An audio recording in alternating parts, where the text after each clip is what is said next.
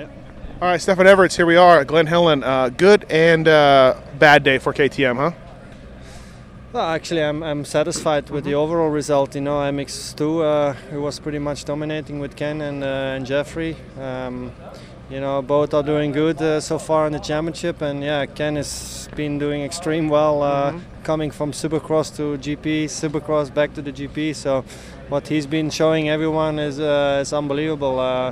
And MX1 guys, I mean, Tony was good in the first race, and he was a bit unlucky in the second race. He made a crash with Steven Fossar, or something happened there, and he didn't catch up anymore. And yeah, Max Nagel, he was second overall, and yeah, he's only 6 points behind the leader. So actually, we can't complain about the MX1 result. Yeah, I guess Caroli's just racing, and Nagel came on strong at the end. Your MX2 guys, what's it like? They're obviously 1 and 2. They're clear the two favorites. Do you have to find yourself policing them here and there? No, not yet. You know, at the moment it's obvious that Ken is really the fastest guy, and there's not been a straight battle yet on the track. And you know, both riders have been so far fair to each other. And of course, you know, they want to win, both of them, and want to win the championship. But until now, everything is going well. So the season is still very long. Right. And Caroli's knee, how is that? Well, Tony's knee was coming slowly better. I don't know. He hurt his back with his last crash in the second moto, but his knee is not 100%. He don't have the full confidence to put the leg out yet, but he did pretty good. I mean, with the conditions we had today in the morning with the mud and the deep ruts, he did pretty good in the first moto. He finished second, and he tried hard towards the end to catch Dissal, but it didn't work. So you know, Clément rode a strong race, and he was the best today. How does this track rank to you as far as a GP track? How is this place? Does it belong on the schedule? Is it much tougher? Is it much different? Where does this thing rank in terms of all the tracks you go to? I think it's a really cool track. Everyone likes this track, you know. You know, the people here from Glen Helen, they do a great job, and they make something spectacular, not only for the riders but also for the public. And it's a shame that the public is missing. You know, it's really ranking. It's really deserves to have a GP here. The track is awesome.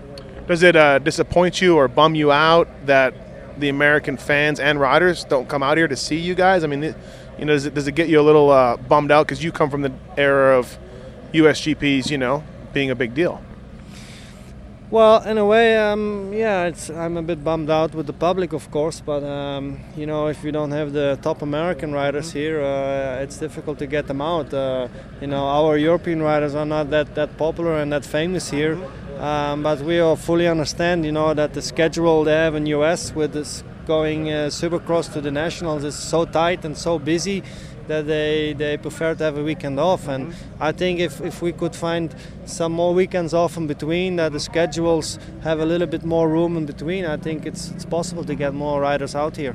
And you have to be excited about KTM USA, and just, I mean, there's a big buzz. Oxen obviously winning some Supercross race, and Short and Alessi's looking better on a 450, and Musquin's getting better. You have to be excited about KTM's USA.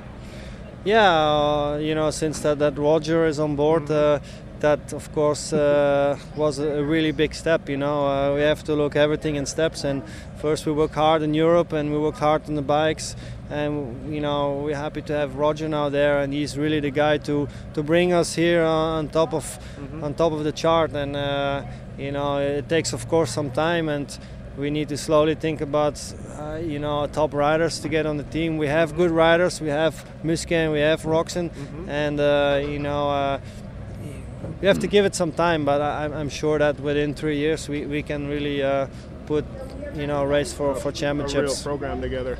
What about Alessi's decision to go on a 450? You've been vocal as saying, you know, KTM's future is a 350. You guys believe in it, obviously. But what do you think of his choice on the 450 for outdoors? You know, we leave every rider free of their decision which bike they want to ride, and that was also the case with Antonio Carioli last year when he joined KTM, and it was his choice to ride a 350, and really he did a great job for us. You know, being out with the 350 for the first year was 100cc less, and getting world champion on that bike, and with Alessi now, he wants to go back to the 450 because last year he struggled, and it's up to the rider. Andrew Short decided, to stay on the 350. He was testing out with a 450, and eventually he loves the 350 more than the 450. And the same with Max Nagel. He was riding the 450s last year. As soon as he was starting to test with the 350 end of last year, it was obvious that he wanted to ride that 350. It's much better, and he likes it more. So whatever, you're fine with it. Whatever the rider feels comfortable with, but once they make a decision, they have to stick with that for the rest of the season. Right. How much do you talk to Roger during the week, or during how much are you involved in USA decisions and things you guys are doing and all that? Well, we don't talk weekly, but I'm not the guy to teach Rogers things. He knows the job better than I do. He's been around for many years, and we once in a while talk about things, and when I'm testing with some new things which come out in the next few years, I give him a little update, and so also on the results from Ken when he was around, we called a few times. So there is contact, and like I said, he knows what he's doing. Right. Well, it's cool to see you in Vegas. It's cool to see you here in America, and thanks. Thank you very much. Thanks, Stefan. Greg Albertyn stumbled on you here in the Pro Circuit pits. Talk about today as a fan. Well, it was good to see them again. It's amazing how much it's changed since I was out there. I don't really know many of the riders, obviously the few, but no, the pace is good. I mean, DeSalle really was flying, and so was Roxon, and very impressive. I mean, they certainly deserve to win. I feel like when you rode them, it was a bit of an upset for a European to come over and do well, but now any of these guys today, the front runners, would be right up with the American riders. Do you think that? Yeah, I mean, fast is fast, no matter where you are. And I remember back in my day, I mean, when you were coming over for Bud's Creek and that, I mean, we certainly were expected to win. And back in those days, you had Larocco, you had, I think Stanton did a few. I mean, there was the top guys that were doing it. It was, kind of mandated. So, no, I mean, it was competitive racing. But I wish to see more Americans out there, but I totally understand why they're not. I mean, they're exhausted. They've had, basically 16 races in a row. I don't blame them. Yeah, I was going to ask you that. What do we got to do? What schedule this thing at the end of the year? That's a tough call. I mean, even then they're exhausted. So and also these guys are making enough money that it's not really an incentive. I think the only way that you could force them to ride is if the factory said we need you to ride. Simple as that. And that's the only reason. Yeah. And the fans, it looks like the fans need an American rider too, a little bit, judging by the amount of people that have been here the last couple of years. Yeah, I mean, obviously today it didn't help the fact that it was pouring with rain this morning. I'm sure most people, including myself, second guessed whether we should come out. But I mean, it's definitely disappointing. I wish that the American public could appreciate the history and obviously all the nuances of the sport that come from Europe. It definitely is a different element. But, if they're not exposed to it that much, they probably never will. Right. Most impressive rider for you today? I didn't watch Roxon that much, but DeSalle impressed the heck out of me. I mean, just like he did at Unadilla. The guy's strong. I think he kind of controlled both races and rode very impressively, and I think he'd have a good future over here. I don't know how good he is at Supercross, but certainly outdoors. Cool, thank you. Pleasure. Hey, Bobby, good job today, man. Third place overall, and talk about it. Yeah, that's really awesome because that's the first time in my life, and everybody been waiting for that for a long time. And people from Russia, like my family, and now for sure they're really excited. Like it's 4 o'clock in the morning at the moment. So I think when the many guys wake up, then they will see the results, so they'll be really happy. Yeah, that's really good. And I can say, thanks all Honda, World Motocross team, and they're really behind me, really strong group. So you can see really results. Right. I would guess the last Russian was Moiseev, in the 70s. 77, okay. You win World Championship, and that's really good history. I have also Race X, big 5 pages of the Moiseev from the long times ago. Yeah, but I would like to see him and speak about old times, how it was, but I never couldn't see him. Right. It's really good history because we win Motocross of Nation and World Championship. It was really big, strong Russian team before. What's it like growing up in Russia and being a motocross racer? I mean, before you moved to Holland, where you live now, what was that like? Lots of tracks, lots of interest? I mean, how is it? How'd you get so good? Yeah, it was really difficult. Yeah, it was good, different life. But also I meet lots of people, so and I get new friends. That's good. And just to get on the top, you need to work really hard. Especially like for the GP in Russia, like you can get drunk before the race and then still win the race. But here you must do. That's like Jason Lawrence did over here. Yeah, yeah. But like here you must really working hard, and that's what I was been doing. But this year with the team, you've been like really working hard, and that's really good. Like first time in the podium, it's awesome. Now, as an American that follows the GPs, I'd never really heard of you until last year. What happened so you made such a big step up last season?